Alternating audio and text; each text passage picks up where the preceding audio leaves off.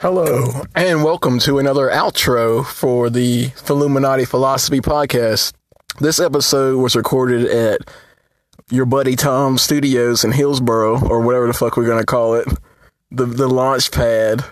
But yeah, Art Fettig is one of Tom's old friends who is a motivational speaker, humorist, Andy Griffith impersonator. He writes books.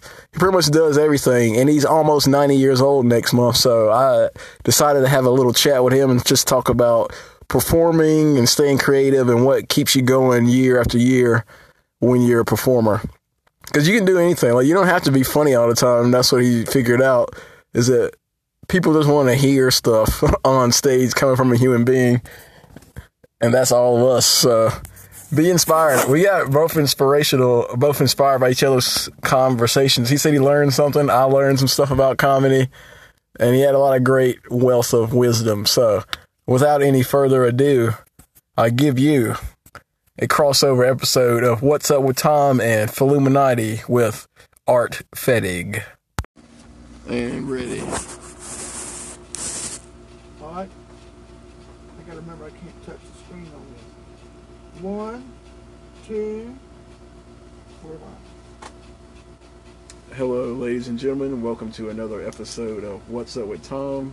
Today's guest is Art Fettig, a world-renowned motivational humorist and speaker from, I guess I'll find out now. From Hillsboro, North Carolina. Oh, yeah. Now. One of the, like a suburb of Chapel Hill, or at least that's what people are using it for now. Oh, we don't call it that. We call Chapel Hills a suburb. Oh, yeah. Hillsboro's a famous town where General Cromwell used to live. Famous general. So they don't even know about that in Hillsboro, so don't tell them. Oh, yeah. How tactical it is. Yeah. I remember that day the first time I got pulled over for driving without a headlight. It was right up under that bridge between Hardee's and McDonald's. Oh, yeah. And I was staking out. I was like, how can I get home? Because I know I can't just like get a tow truck or anything. Right. And I saw the police going around they had 5 cars going in a circle, and every 10 minutes they wanted to check on my car. And then finally I had them timed out perfectly, so I had to Dukes of Hazzard and just take a hard left and go home without a light. Yeah. You made it all right, huh? It was fun though. Like, I was born to be like a Dukes of Hazzard type of person. That's good. The country upbringing. You're just a country boy, I can tell. But you're a modern one. Oh, yeah. Lots happening today. I think I'm from Detroit, Michigan. Did you ever hear that? Oh, yeah. That's Motown. Motor City. Motor City. And I was fortunate enough to be back there when I could hear all of the great blues bands and the big bands and the rubber bands. And it was all kind of nice stuff. Oh, yeah. Yeah. Just went through So where are we going today? Oh, yeah. I guess we're going to try to start off about, like, how did you get into it? Well,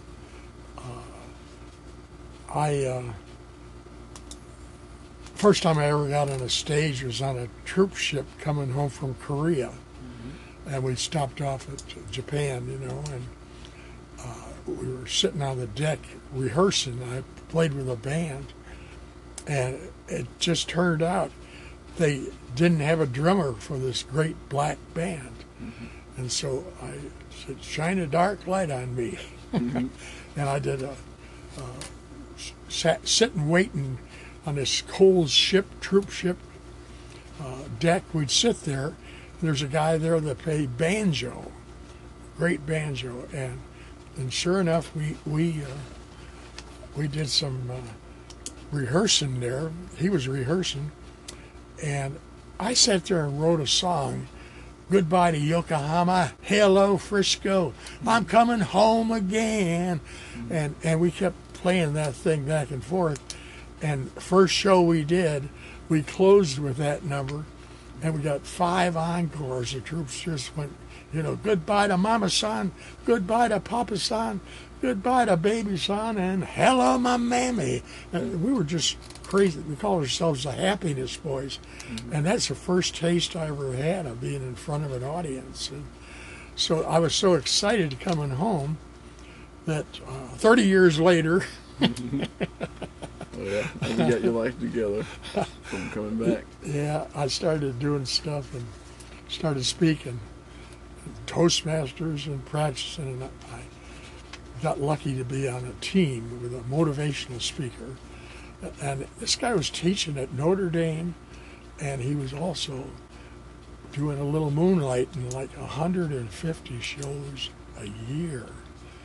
And so the team, we had to keep him provided with speeches and material. And he had all kinds of people, intellectuals and writers and stuff working, keeping him on the road. And it was just like going to heaven for somebody who wanted to learn speaking. Yeah.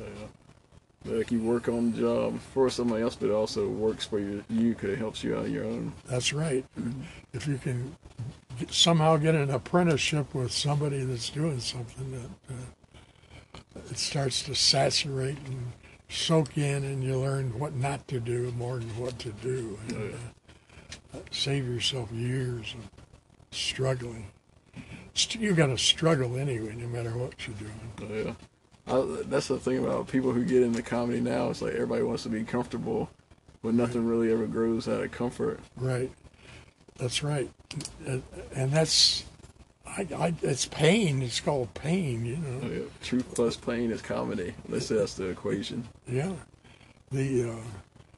I was not a comedian as such, but the first gig I had, I did about 60% comedy, and I'd tell stories that it was like a roller coaster. My whole concept of speaking was to take people on a roller coaster and, with pathos and make them cry and make them laugh, and but you always have to have that humor and be able to deliver it, or you're going to die. Oh, yeah.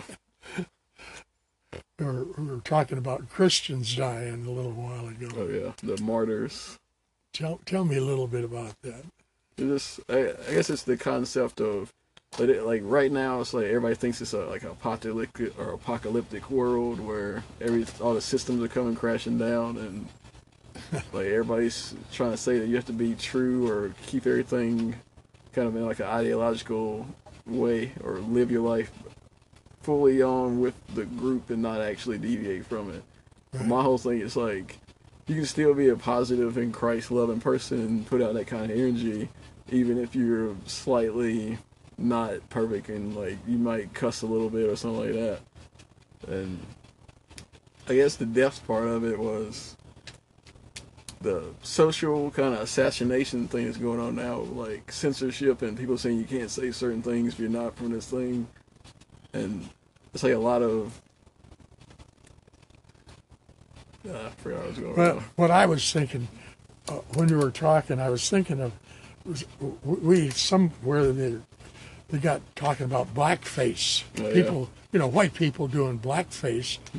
And now they're looking up all the old movies and everything, and they're attacking these people, and they're dissing them. I mean, they're long and dead and gone, but they're destroying their names.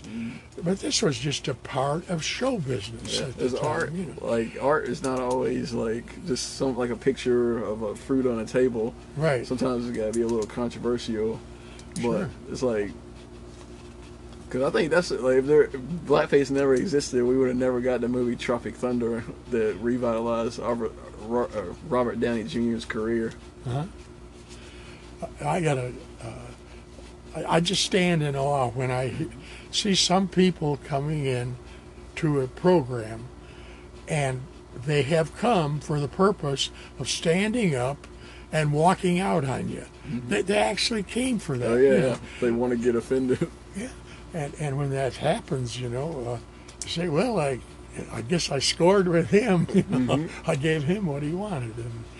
And these are these negative influences in your life that you got to smile at and try to bring them around some way to some of what you're trying to share with people, you know.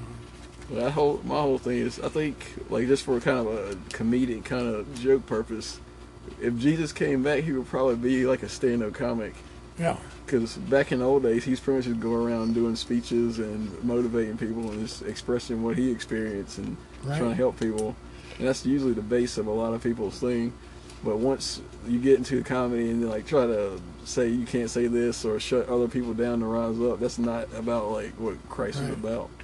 Right. It's a little bit like a traveling show or vaudeville. A traveling medicine show where the guy's selling some kind of miracle elixir.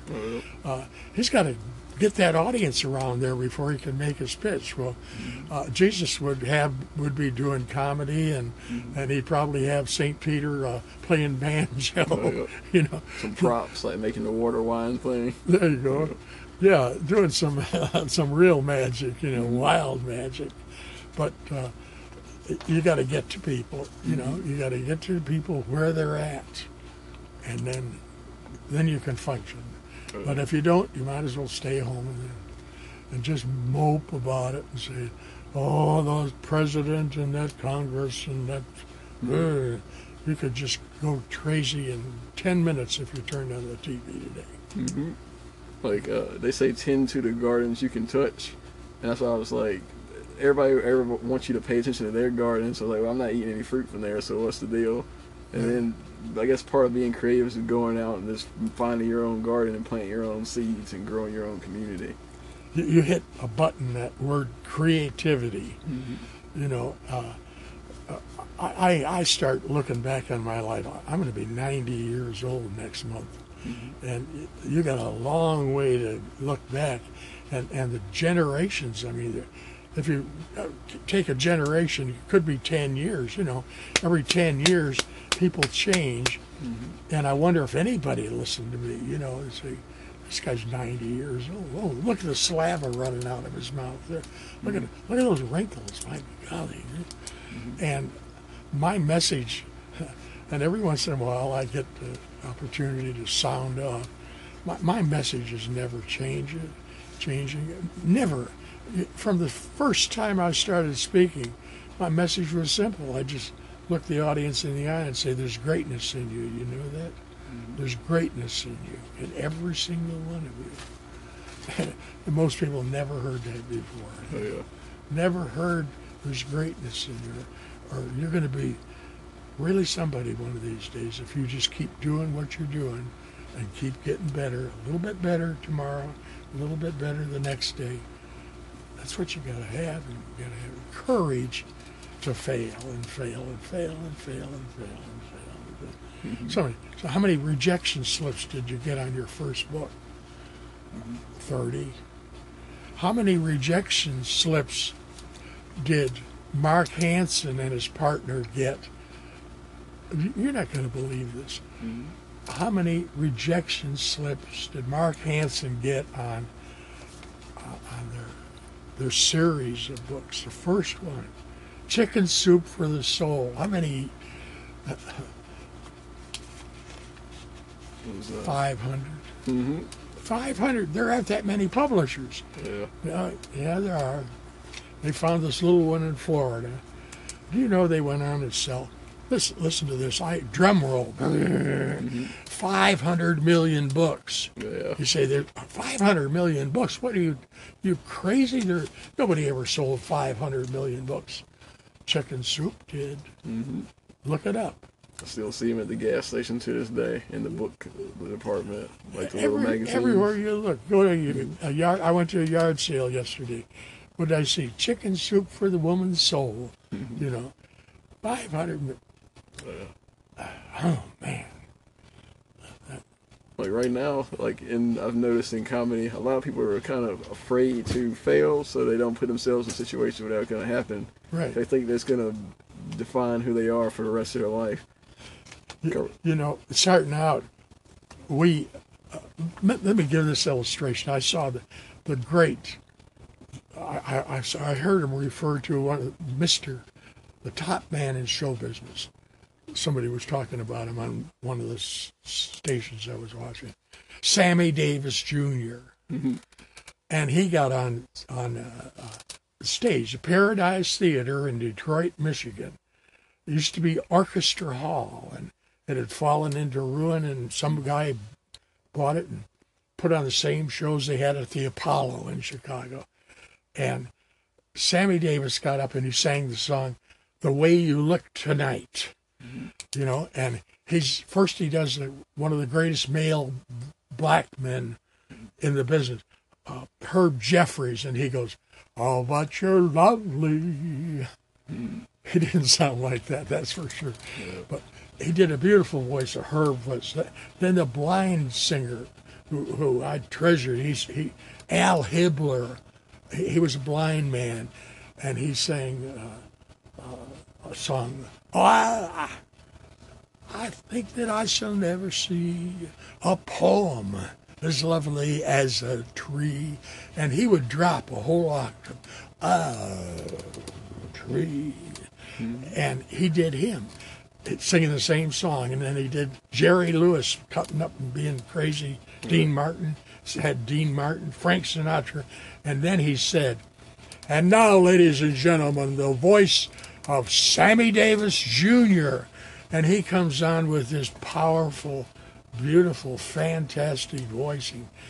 And I thought, man, you know, that's, and comics come on, and speakers, what we used to do, we'd sit and judging new speakers at the National Speakers Association. The guy'd go to, and they said, "What did you think of him?" He said, "Well, he did 4 minutes of Bill Gove.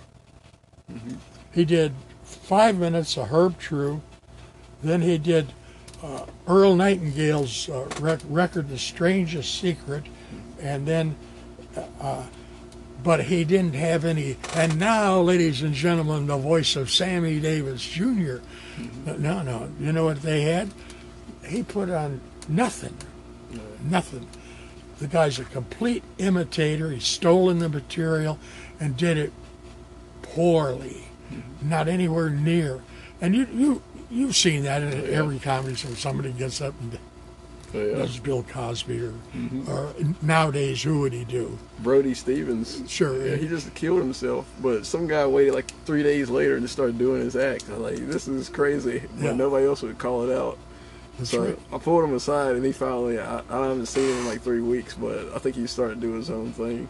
Or he might do 5 minutes of this guy and 2 minutes of this guy, and then this guy's best joke, and you know, and you say, "Who is he?" Nobody. I don't know who he is. This guy came in off the street and been listening to some tapes, I think. You know, and that's not who you get. You got to get to the point where, but you know who Sammy Davis was when his voice came? Yeah. Sammy Davis was Herb Jeffries. The best of this quality of Herb Jeffries, the best of Al Hibbler's. You know, had a little whimsy in there from Jerry Lewis, just a little shot to put a little humor in that. You know, that's who he was. But he was a whole new element. It mixed it, stirred the beer, stirred. Every new idea, every new product is a combination of two others put together to create, that's the word, creativity, to create something new and better. See? And that's your challenge. And now I'm sitting here going, how am I going to make that my challenge, you know, to relate to these people that I cannot understand. These kids today, man, I mean, I just can't understand them. I don't either. You know, you're just coming out of a generation. How old are you, Ben? I'm 29. 29. Yeah. Do you understand 19-year-old kids? Nope. That's a generation say. You don't have no clue. Some of them, they have no concept. Every one of them wants to be an entrepreneur. Yeah. You know, what's that mean? Well, I'll come up with an idea and I'll make, $500 million. And you say, what about working? I noticed you hadn't had a job. Well, no, so far I've avoided that. You know, say, that's the kind of stuff that makes great entrepreneurs, you know. the sacrificing your youth. Like that's what people they want to be comfortable while they're making money instead of Right. be willing to go through like sleeping in your car, driving 3 hours to make $100, and driving another 3 hours to make another 100, and then still losing money, but going through that to get better paid gigs in the future. And that's the true business, like entrepreneurial spirit. But most people think it's just like just sit around and wait until somebody comes and knock on your door and offers you a bunch for it. So Yeah, just I had to learn that the hard way. Like I always, like when I was doing my production videos, I would undercut myself trying to get the job, but then some people would see like you're willing to do it for $50, you can't be professional, so they would just refuse it off that. you know, So I get had smarter. I had a period. My first wife had cancer, and she had cancer for 9 years. And when she finally passed, she had cancer of the liver, cancer of the chest, lungs, and then finally the brain. And just pure for 9 years, she'd get better for a while and then have it again and have it again. And so I didn't like to be out on the road when she was sick. You know, I'd try to not get booked. And towards the end, I'd try so hard to not leave. People would call me up and want to book me, big corporations, and involve video and books and all kinds of stuff. And so I kept raising my fee, and I said, they'll never pay this. And then they called me up and said, well, I want you 2 days at that rate. And I'd be struggling to go to the door and get away. And my wife is not coherent, you know, and with what a struggle. So my real increase in fees at the end was because I didn't want to go out. Oh yeah. It was amazing that, just like you say, you cut your fee to get this. I raised my fee to not get it, and They did it anyway. and then I feel guilty when I go driving to the airport. I should be staying here. Why? She can't communicate with you in any way. She can't even squeeze your hand, you know. But life is a funny thing, you know. It just sometimes it just turns the other, you know, to where you got to go with the flow and think about what's right. And that's what's sometimes difficult, is what is the right thing to do. Yeah. Not is what'll get me the most money or what'll make me happiest or things like that. It's what's right. And I don't know. I can't understand young people. Oh yeah. Like my biggest thing is I kind of live like a hobo, even though I have a house or apartment. Like being able to, like, just survive on pretty much $20 a week was pretty like $20. Cause I get a job where I get 65% off, so every sandwich I get only costs $2, and I kind of fast like Jesus and I only eat every 2 days, but I still feel perfectly healthy and I don't have no like it's not slowing me down. So You know, I believe that fasting actually increases your creativity. yeah. It clears your mind because you're walking around with a belly full. Yeah. That's how I got my first gig. I was working a job and I started getting real like disillusioned. So I fasted for about 4 days. Then on that fourth day, somebody called me. They offered me $150 to come to Virginia, and it was only for 10 minutes worth of jokes. And I was like, "This is crazy." And that was the one that I was like thankful for, and I got all happy. But as soon as I did the gig, I got booed off stage, except for like 3 people in the back that were comics too, and they understood it. Because they didn't know that I was going to be dirty. I didn't know it was going to be a family gig either. Because they booked me for like a lady's 50th birthday party. And there was a bunch of kids there. And I was like, I have to edit and change and clean up everything I do. And it didn't work. And it worked at the beginning. Like I talked about my clothes. But even though I messed up, the guy paid me. And he said he'd book me on like another show in Fayetteville in a couple months.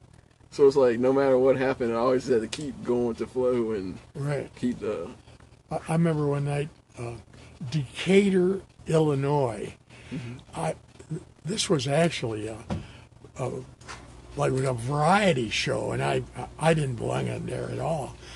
And they had two singers, Homer and Jethro, were two famous comedy routine country, and one of them had died, so I don't know whether it was Homer or Jethro, but he was doing a single, and he was making big money, still making a pretty good act. And this was the Knights of Columbus, which was a Catholic organization, putting on their annual show, and big deal. And he worked blue. I mean, working blue, I'm sure it's the same thing. He did a dirty show, you know, and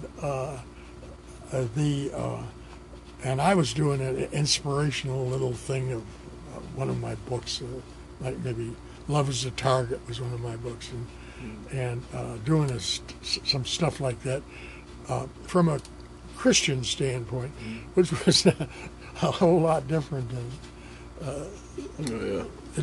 and this guy is also a whole lot different than Homer and Jethro were. I mean, he was just bottoming out on his career, I think. But you can run into that anywhere in the world. To me, I think when you work blue, you're getting desperate. You know, and that's just my opinion. And I've always tried not to do it, but I've told some stupid jokes in my lifetime that just the same. You find out later that you shouldn't have told that one. They'll let you know. I remember once though, like somebody, they told me that the crowd was kind of conservative, don't do dirty stuff, and then I started off. It was all 5 minutes clean, and then soon I started telling stories about like all the weird stuff that's happened to me, and it's kind of like just super blue, and then they were laughing even harder. But I had to set myself up to make sure they knew it was all just entertainment first, and flow in that moment. It's a strange thing, the stages you go in your life, you know. And sometimes I used to wonder, how did I get on this particular stage? And I could use, most of the time I pulled it through. I've had very few real total failures, but I wasn't working comedy clubs doing open mic or something like that. That's like fighting for your life. It depends on who's there that night on how good you do sometimes. And the weird setups. Like they have it, the main club, they're like, you have to get there at 6 to sign up. They put the list out at 7 and the show doesn't start till 8. So it's like you've been there for 2 hours before you even go up on the stage, and you might be number 20, so you're not going to go up till 9:30. Right. But you've been there for 3.5 hours. You know where Charlotte is here? You know the Coliseum there? I did the Coliseum, and a fellow named Zig Ziglar, who was the hottest speaker in the country at the time, opened at 10 a.m. And I was scheduled to go on at 10 p.m. with people speaking all that time, you know, a nice break for dinner. And we're getting near 10, and the guy who hired me, he said, Art, he said, we're running late, and I've got a singer coming in, and I'm paying overtime for the band and everything. Would you mind if she went on first? I said, who is it? He says, Brenda Lee. And Brenda Lee was a highlight, big name. And I can just imagine myself following Brenda Lee, you know, with a fast, loud band coming on there doing a humorous motivation speech. And then she's supposed to do 45 minutes, and she did an hour and a half. And I got on at midnight. And I'm going to cut this short because I survived and did a good job and came out of there with all of my vital organs and everything. And it's just amazing, though, the predicaments you can get in, and you say, I can't nobody can come on there and do that. That's back in the old days, so you didn't have a phone to distract you. Like, well, it's late, I might as well just play games or something. You just had to, like, just be in the moment with it. Right? You go with the flow. And I think, though, that people who don't have trouble in their lives are really handicapped. Yeah, because anytime a small trouble comes along, they act like it's the biggest thing ever. Right. But what's the biggest thing ever happened to you? You know, well, I was embarrassed one time. I said, well, they kept throwing stuff at me. Well, I was raised by a schizophrenic, so it was kind of, or not really untreated. He was like over medicated right. to the point where the medication made him a little crazier than normal. So now it's like from 30 years of that, or 23 before I moved out, it ended up preparing me for pretty much anything in comedy. So I never have any real, I guess I never have any fear on stage or anxiety. I just kind of go over there and see what happens. Right. But I've often asked myself, well, what's the worst thing that could happen? And I'd say, well, they could throw stuff at me or chase me out of, and you say, well, can you handle that? Oh, certainly, you know, that's like I've been through the mill, you know. And you say, well, then if you can handle it, forget it. You know, you don't have to have any anxiety about this.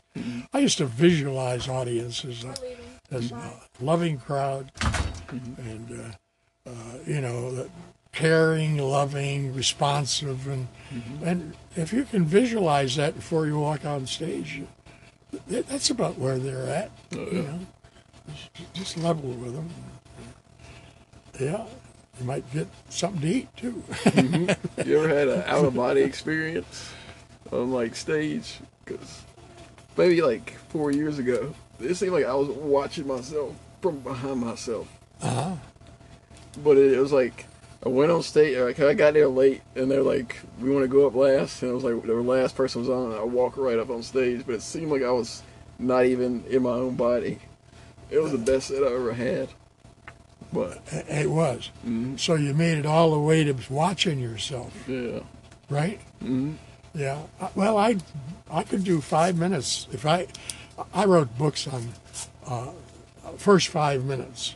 You know, what happens there is, I mean, I used to do 1 hour and 2 hour speeches sometimes, but 5 minutes, you better be there. But after 5 minutes, you better be in tight. And they got to forget all about time. And what seems to them is 15 minutes later, it's 2 hours, and they've signed up for what you want them to do, and a life change, a corporation changing event has just happened, and nobody's going to get hurt at that plant for a long time. Yeah. Well, gee, this has been fun here. Yep, we've done about a half hour so far. I guess we'll do the sign off. You want to take any more topics? Or we got the lights up. What do you think? I guess the last question, like, what has kept you going, like, for all these years to reach 90 and still be feeling pretty creative? And I keep asking. Let me take you way back to my high school, and I was a black sheep. I was the class clown, like so many people. Maybe you were. Yeah, class clown. And I went to the University of Detroit High School, taught by Jesuit priests. Very, very serious disciplinarian. And there I am making cracks all the time. And so they would put me in what they called a jug. That was just a classroom where you had to stay after school for 2 hours or an hour or whatever, just to sit there and do your homework. But anyway, that was my image. And in the yearbook, when I graduated, it said, Art Fettig has been voted the most jugged person to ever attend the University of Detroit High School. I was the worst they ever had. And I despised those Jesuits, and I hated school, and I came out of there and I said, no way am I going to college, you know, and because the natural thing where we lived, we'd naturally go to the University of Detroit, taught by Jesuits. You know, I was in like a pre-college high school. And so that destroyed my early childhood, really. Really destroyed it.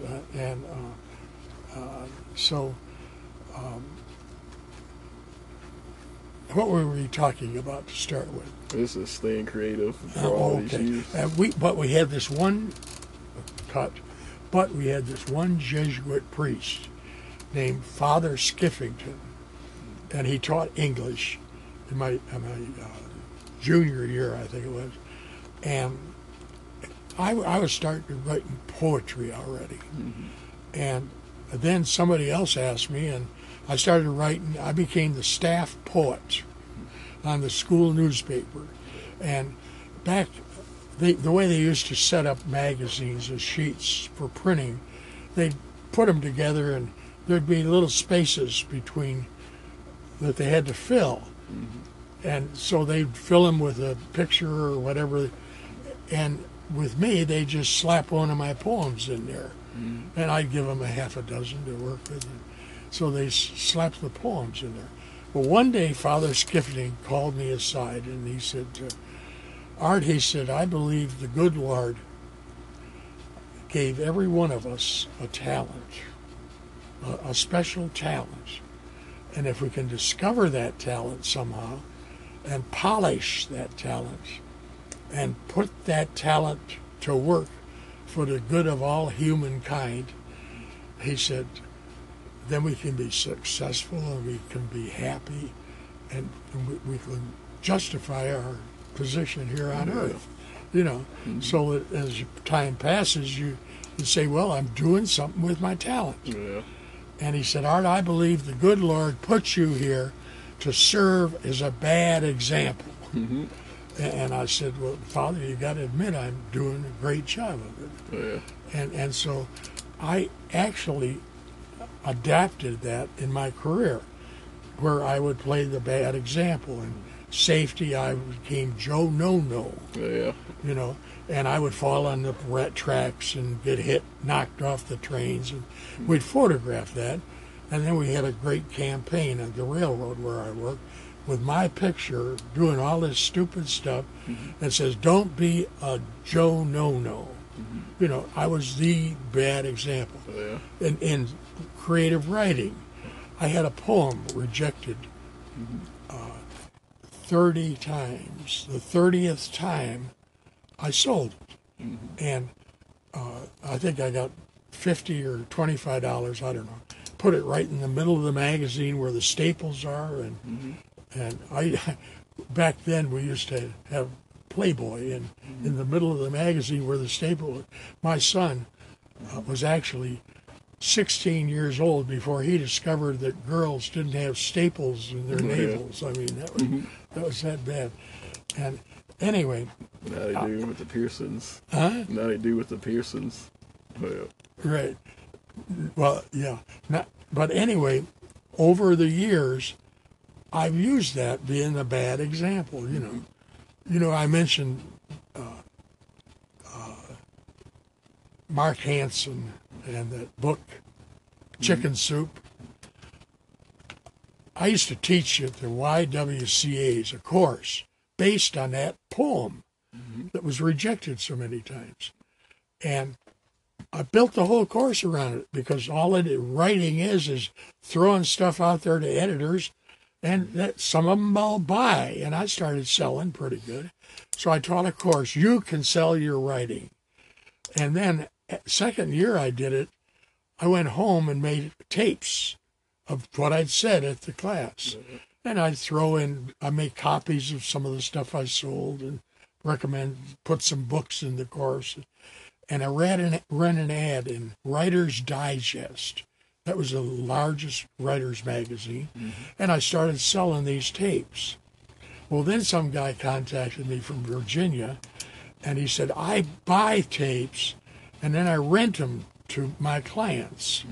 And I'll buy 5 of each of your tapes and your album. and sell them. Well, one guy, you know, he rented my whole writer's course. And that guy was Mark Hansen, Mark Victor Hansen, who was a chicken soup guy. Oh, yeah. So he actually took a course from me long before he became successful on overcoming, you know, rejection. Mm-hmm. And so in the back of my head, a little spark goes on and says, Art, you taught that guy to take all that rejection, you know, to sit through all that and to keep trying and trying and trying and trying and trying. And how did you learn to overcome all the rejection you've had? And you're getting it. How do you? And I'm getting it. You know, who wants to hire a 90-year-old humorist? You'd be out of your mind. He could die right on the stage. And I don't mean not get laughs. I mean die. He said, hey, we had a comic die last night in this club. Oh, that happens every night, doesn't it? And he said, not like this one. That happened in England a couple months ago. Did you really? Yeah, it was like I think he was like 95 or something like that. Really? Yeah. See, how many times has somebody died while you were doing your program? Only once or twice. Not really died, but they had an epileptic seizure. Right. Because the comic on stage had a flashy shirt on, and it hit the lights, and out of nowhere, like you see some guy start falling, and the whole show stops.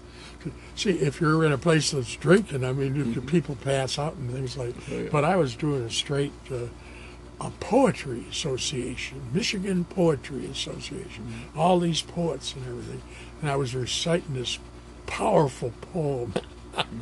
It was so powerful. The guy keels over on the floor, and the nurses, there's no heartbeat, no heartbeat. And I thought, oh my God, he died. But he didn't. They took him to the hospital. She finally gave him the, what do you give him?